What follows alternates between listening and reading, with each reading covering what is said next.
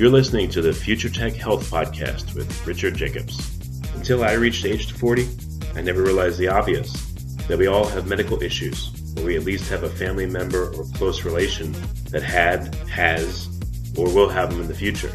Medicine and biological systems are the final frontier. Until we've conquered death, figured out how life began, cured cancer, and understood our purpose in the universe, there's a heck of a lot to talk about when it comes to our health. Future Tech Health means I'll be covering futuristic topics that are actually already in clinical trials, or even starting to appear on shelves or by prescription, or available for your own use.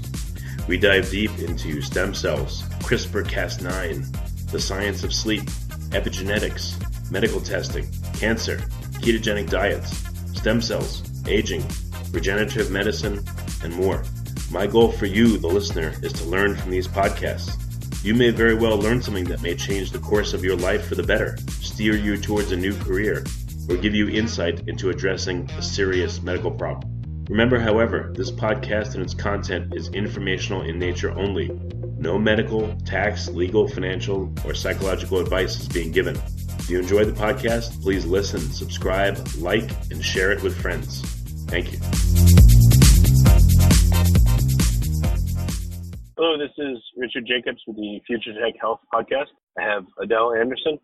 She's got a website called Life Coach Adele, Adele. She's, I don't know. We'll see what she has to say. So Adele, thanks for coming. How are you doing? I'm really good. Thank you for having me. I am an NLP trainer, if that's what you were looking at. Neuro-linguistic programming, gotcha. Well, okay, so for people that don't know, what is NLP? Well, NLP is a way that we can change the neural pathways within our mind. It teaches us not only how to communicate better, but how we can learn and accelerate our learning. We can actually install the excellence of others, and that sounds kind of amazing, but it works. And I can tell you the science behind that if you would like to know more about that. Yeah, definitely. Go ahead. Okay. Well, it was found early, and you've probably heard studies where they've taken basketball teams and they'll send half of them to their room to visualize them training, maybe shooting hoops, shooting from the free throw line. And the other half they take to the gym and they actually get them to physically practice. And they found through a process of visualizing in a very special way that both parts of those participants would gain skill and become better through the process. So it doesn't always have to take that we physically have to do it, because our brain doesn't recognize the difference between reality and fantasy. And that's why we have different emotions when we watch movies. And if you've ever watched Jaws in the 70s, did you ever lift your feet off the floor because you had that feeling like you were going to have Jaws come past your couch? Well, I don't know if this is the same thing, but when I was little, I remember probably because of stuff I saw on TV, I would be afraid at night to have my leg hang over the edge of the bed, and something would come up under the bed and grab it, or, where the bed met the wall, if stuff fell in the crack between the two, like, I think it's probably from Poltergeist, maybe the clown under the bed, but anyway. Exactly. Our mind takes it all in, right? All of our sensory experience from the moment we became conscious. So everything that we hear, smelled, taste, felt kinesthetically, or saw, or even physically on our body, or emotionally within our mind, is all logged inside our subconscious brain. So all of this information is there, and it's sort of accessible when we feel emotions, or a really strong one is our visual connection to it. So then those memories can come back quite quickly in those situations. So what's an example of how NLP could be used to help somebody? What's an example problem that's common, and, how does NLP help? Yeah, I do a lot of emotional trauma work. So people have emotional baggage that's built up, a trauma or a wound that's resulted from an experience they've had in their lives, and they're just not getting over it. So when we understand that this little sticky neuropeptide is attached to the 5 most common emotional feelings that we have, which are hurt, anger, sadness, guilt, and fear. So all pretty generic stuff. And when these emotions rise up with today's experience, it brings together that powerhouse of all of those emotions that came before.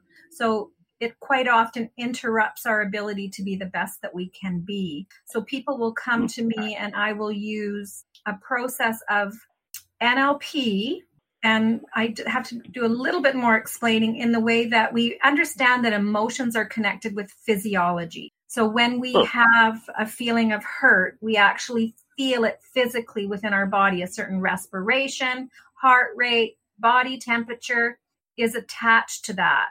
We used to have to do talk therapy, but what we've learned through NLP and other like practices is that we can change the physiology while we have somebody recall that state. So if you can imagine 3 circles on the floor, one is the recall circle, where I bring a full expression into your neocortex of what that looks like inside your body. So we give it a shape, a sound, a texture, and odor, if it has any movement or vibration or beat.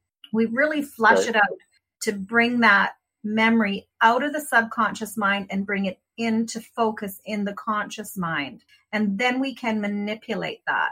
So just like we have... what's an example? Like what if you told me, I don't know, let's say I'm sad a lot and I don't know why, would you tell me, like, think about a time where something happened where you were really sad and I would start reacting to it physically, and then you'd coach me through minimizing that physical disturbance? Or like, what's a framework of what you do? That's the first part of it. So, you're in an imaginary circle on the floor, recalling that experience and fully feeling it and giving it physicality by giving it a shape, a color, a texture, and odor.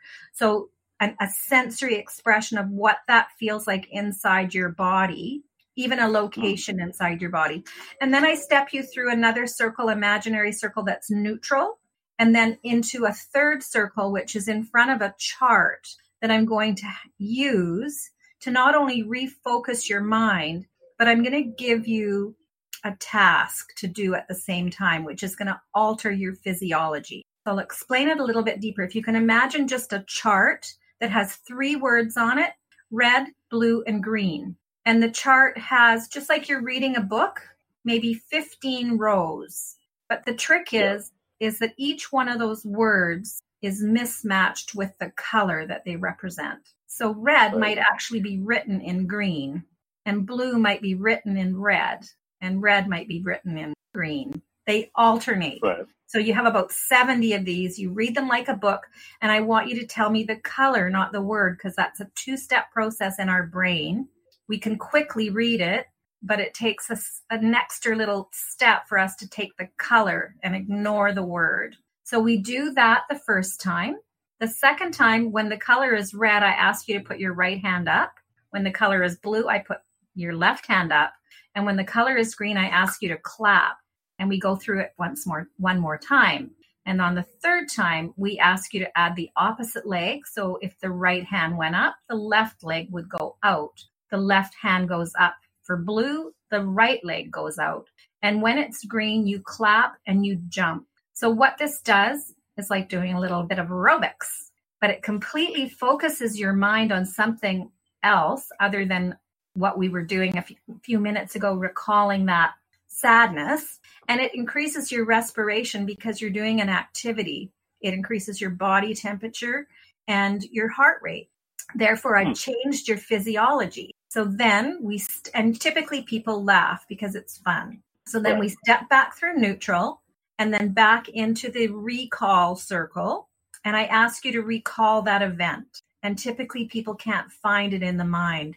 And even, people find their partners on an internet dating site, or they find, something in their environment that has really been a provocative shock to their system. And literally within 15 or 20 minutes, they can't find it. It's just like the neural pathway has been disconnected. And so therefore they can go back home and have a conversation about this without an emotional reaction to it. And that's empowering. have you optimized this? Like, you have your red, blue, green thing. I imagine, like, what if you, I don't know, just have a big ball, a beach ball, and you stand there with the person and like toss it back and forth and try to, get it past them or something. Would that work? Or is that too much? Is there a way of doing this where it works? Or is there a way of doing this where it's too much stimulation and the person it doesn't work to disconnect them from the bad feeling? It's just too much for them regardless. Well, I tell you, I've done it in different ways. I do use balls, like bouncing balls, and we can use, and this is for, like, I've worked with children as young as 5, and they can say colors. They don't necessarily read the words yet. I think the one boy was actually 4. But we would do the alphabet while we're tossing a ball. So if he said A, I would say B and hand him the ball. Then he would say C, hand me the ball. I would say D, hand him the ball back. So this action, again, of physically doing something while concentrating on a task can do the trick. So again, with this child, he was, sorry, go ahead. Oh, no, I'm just saying, okay, I'm listening. Got it. Yeah, with this young boy, he had been in a situation, and there was a bunch of kids that it happened to where maybe someone in the community was messing with them, and there was a whole bunch of kindergarten kids that were talking about suicide. And so it was quite alarming for not only the community, but the parents that were involved. And this one boy, he was really acting out. His personality had changed, or his disposition has changed. He was quite, self-harm, hitting himself on the head, hitting his parents, jumping, when he was in my office, jumping from chair to chair. He was just really feeling out of control with himself. And we ran these games, and literally he completely restored. And I've heard this from so many clients. It feels like you have a central nervous system reset. He became this calm little person on the floor, just cross-legged, petting my little dog. And this has been well over a year now. I know the parents and I know the child, and it has stayed. That it's not a temporary fix. It seems to be a fix that stays within that person's mind. Okay. Yeah, so it's kind of cool. You've probably heard of other games where they're doing them in schools now, and they are using bouncing balls, and they'll do a little routine. So similar to learning a type of aerobics. And, you can maybe say, well, it's a combination of NLP and EFT, where they're physically feeling a ball bounce and being caught. They'll do some clapping. They may stomp their feet. So they're getting auditory, they're getting the kinesthetic feeling, they're saying some words. So you're getting this entire sensory expression, which really focuses the mind and reduces stress, anxiety, improves their ability to focus and engage with others. It's considered a real good tool to accelerate a child's ability to learn and concentrate. So what if you're working with someone and this works, and then you have to work with them again, and they say, I don't want to do this crap, or this is not working, or I just can't get my head into this today. If people are going to do this on their own, or if you're going to do it repeatedly, I would figure you have to change it up. So there's got to be some way at some point to get someone so engaged that no matter how down in the dumps they are or resistant, that they still engage. Completely. I get that. And with younger children, you have to be more, engaging. An adult who's already experienced it knows the benefits, but a child has a shorter attention span. So definitely we have to switch it up. And I've even worked with a woman who had been to she had fallen down a set of stairs and had constant twitching on the left side of her face. And she'd been to every neurosurgeon, in anything in the medical end to help her, and nothing would other than Botox.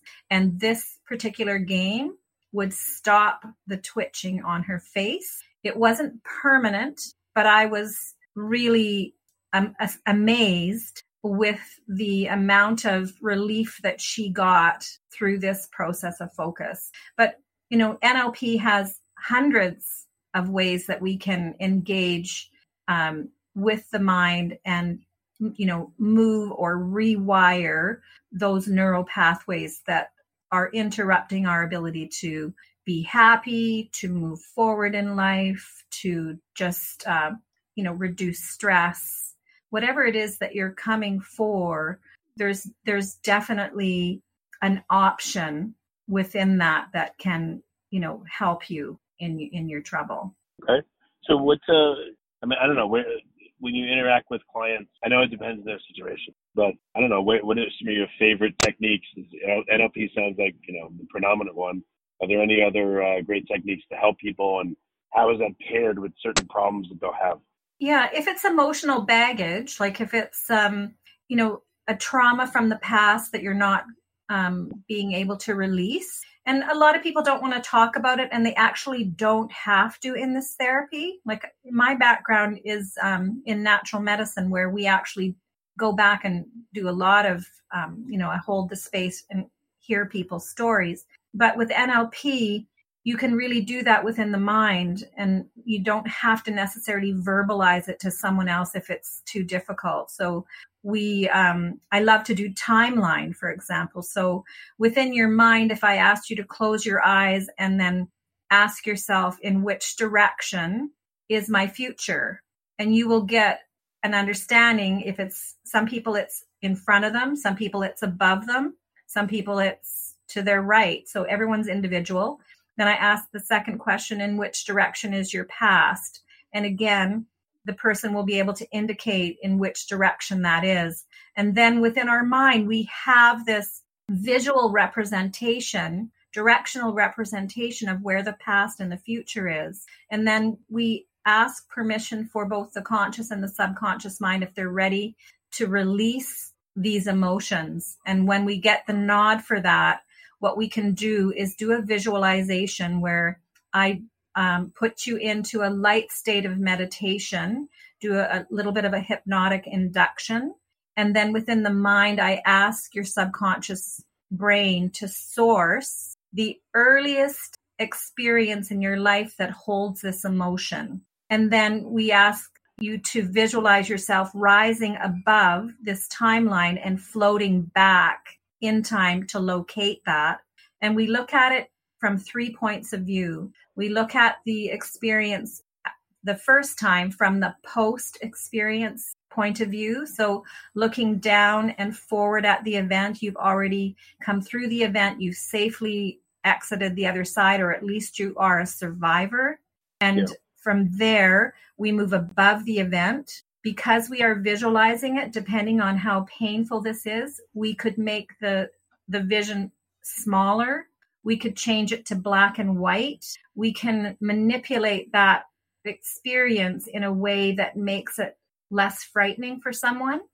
And that experience, why the emotion is holding there, is because it's attached to a neuropeptide, a negative charge within your mind. So again, what we're going to do is we're going to move it into positive physiology by asking your mind what you learned. What positive thing did you learn through this experience? And some people come up with like 20 or 30 amazing things that they've learned through this really challenging, sometimes horrific experience. And then we go further back in time, 1 to 2 days, possibly a week prior to the event ever taking place. And then we turn and look back and down at the event. So again, I'm giving the mind clues of where it is, how they're looking at this event, so that they're not in the event. And then if they had not experienced that emotion before, when I ask them if the emotion exists in this experience, they shouldn't be able to find it because the experience logically hasn't taken place yet, right? So we're manipulating the mind. And then if the answer is that they cannot feel the emotion, then we can travel forward in time, passing over that event, gathering up all of those resources that we've identified as positive takeaways, and then moving back towards the future again. And again, we stop at all of these events on our path back to today, and we do the same process, starting with the post event on above the current or above the event that you're wanting to look at, and then pre-event. And by doing this, we're able to release that negative experience and give them a lot of very important life skills that they take forward with them today. And then we can even go further and we can take them beyond today. We can take them 3 months, 6 months, 1 year into the future with all of the knowledge that they already have. And as that future person, to visualize what their life looks like then with these new skills, with all the things that they've learned. And then visually we have them turn around and make contact with their person today, their younger person or the person who's currently there. And again, this is all done within the imagination. But as we discussed earlier with movies, our mind doesn't recognize the difference. So it takes everything at face value. So then that person can then talk to their younger self at any one of these points and take their hand and lead them forward, giving themselves their own support, giving themselves their future resources today. It's quite phenomenal what we see in change in people, where you can have somebody who comes in quite traumatized in your office and they leave feeling relaxed and empowered. Yeah, it's great. Yeah, it's weird. I was thinking, like, what if you made someone's trauma into like a mini graphic novel? You had someone draw it up for them and show them. I wonder what that effect it would have. I imagine like the cartoon balloons and the characters and all that. I don't know if it'd be good or bad. It just came into my mind as you were speaking. Yeah, well, that is a tool that you can take a trauma like that and you can speed it up so that their voices sound like you've been with a helium balloon, or you can put great big funny clown shoes on them, or a funny hat, or relate it to an experience that's fun. We can change colors. So if people see stress as black or gray, we can have them infuse that with yellow or pink or whatever their favorite color is. So we can manipulate how our memories work. And truthfully, science says every time we open a memory, it is changed and altered in some way. So, you can see how that can take you down the garden path, or it can take you down the rabbit hole. Have you ever tried to, have someone experience, so memories that are really, really painful? Have you ever had someone try to experience parts of a memory, just the beginning few seconds, or maybe just the resolution? And does that have any effect on the memory? But they don't want to access the whole thing. Yeah. What we do for really painful memories is disassociation. So imagine watching yourself on a television set, or imagine going into a movie theater and watching a movie of yourself going through that. And if it's too painful, then you can go up into the projector room and know that there is a glass window between you and that you have controls of the volume and the blurriness, or all of those things are within your control. So we can even have you in the projection booth watching yourself sit in the theater, watching that person watch yourself on the movie. So depending on how painful it is, we can use these points of disassociation to create that less real, less painful effect within the body. Okay. Yeah. Are there any type of experiences or people that just for some reason it's very difficult for this to work for them? Well, as with most things, they have to come through the door. So They have to have reached that point in their lives where they're like, I don't want to do this anymore. And, I've had 2 calls in the last 2 days where they're just like, shred me open. And I was like, this doesn't have to be painful. And so I think a lot of people have that fear that if I take this on, I'm already in so much pain and this is just going to cause me more. And I really feel that stops a lot of people from finding the help that they need, where this is a very kind, safe environment where you will feel nurtured and cared for, at least in my office. So, to have that knowledge ahead of time that what we're about to do is about freedom. It's not about having you re-experience the trauma that has really affected your life for a very long time. So for people to understand that it's different, modern therapies are quite different than what they used to be. And, we can overcome the pain. So are people going to go through a time, maybe even for a few minutes, where it is going to be really intense and bad? And they just, do you prepare them if they have to do that? Or is the experience difficult? Is there like a trough, a point where it's going to be really intense, but then they'll feel better on the other side? Yeah. We do have a pre-talk so that they can understand the experience that they want, and they can choose whether they want to go back. And, with some people that have been really traumatized, I give them tools before. So for example, if I was to ask you, what your expression of calm was, or what your expression of happiness was, and to locate that in your body and tell me the shape, tell me the color, tell me the texture, how big is it? What does it do? Is there movement to it? Is there a pulse or a vibration, a sound? We flush it out like it was a real object. And then we can actually take that outside of the body and we can manipulate it. So quite often I would take, I can think of one client who, it was the death of her brother had committed suicide, and she still carried this black ball inside of her gut every single day. It never left her. And so we create that physical identification within the mind, and then we change it. So for example, if it's spinning to the right, I might ask them to spin it to the left. If it's feeling like it's going to drop, I'll ask them to throw it in the air.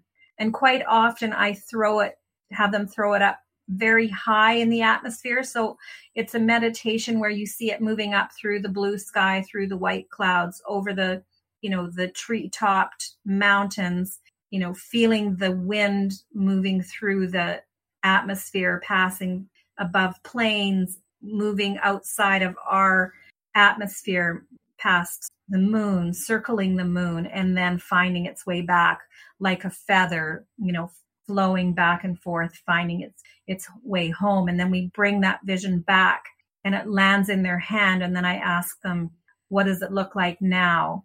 And it continually changes with each one of those. That it might take us a dozen efforts to move this energy, but I can tell you I've done it so many times that it always ends up as bright white love, light and love. And then we take that and we put it back into the body so that we have altered it forever. So they can take the love that they had in this situation and hold that space within their body, but not the pain of having somebody, tragically take their own life. Okay. Yeah. Makes sense. Yeah. So how can people engage with you? Do they have to be local? Can they engage with you over Skype or phone, or how do you work? I use Zoom. I do have Skype, but I find Zoom has the capacity for me to record the session. We can both see ourselves on the screen. I can send charts if that's what it is. With a young person I'm working with right now who really struggles with high anxiety and has been diagnosed with ADHD. And we had a fabulous first session last week. And so I asked his mother to pick up certain props. Like I did ask her to pick up 3 balls, 1 red, 1 green, and 1 blue ball. I email PDFs of the charts that I want to use. But for the most part, for children, they are already in a different brainwave from us, and they spend more time in their subconscious brain than we do. So we use metaphors, story to really engage with them. Having them understand a concept by relating it to something they already know. So I may study the movies that they like or the video games that they like to play. Who are the characters within those movies and video games that they admire, and what are those traits. So then I can use those within a metaphor. And it doesn't really matter if they're in my office or not. We're having a very engaging one-on-one conversation that it works really well. Okay. And again, what's the best way for them to get in touch? Well, my email is yes@lifecoachadele.com. They can see all my information on lifecoachadele.com. I do lots of live events on Facebook. So I Am Your Destiny Coach will get you to my Facebook page. For business people, Adele Anderson is my LinkedIn profile. So there's lots of ways for people to reach me. And then probably on your info, I may have that as a link for them. Well, very good. Well, Adele, thank you for coming on the podcast today. I appreciate it. I really appreciate the opportunity, Richard. It's fabulous.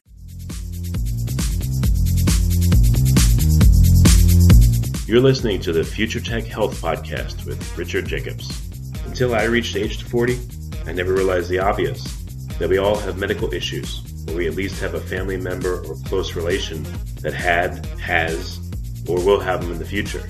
Medicine and biological systems are the final frontier. Until we've conquered death, figured out how life began, cured cancer, and understood our purpose in the universe, there's a heck of a lot to talk about when it comes to our health. Future Tech Health means I'll be covering futuristic topics that are actually already in clinical trials, or even starting to appear on shelves or by prescription, or available for your own use. We dive deep into stem cells, CRISPR-Cas9, the science of sleep, epigenetics, medical testing, cancer, ketogenic diets, stem cells, aging, regenerative medicine, and more. My goal for you, the listener, is to learn from these podcasts. You may very well learn something that may change the course of your life for the better, steer you towards a new career, or give you insight into addressing a serious medical problem. Remember, however, this podcast and its content is informational in nature only. No medical, tax, legal, financial, or psychological advice is being given. If you enjoyed the podcast, please listen, subscribe, like, and share it with friends. Thank you.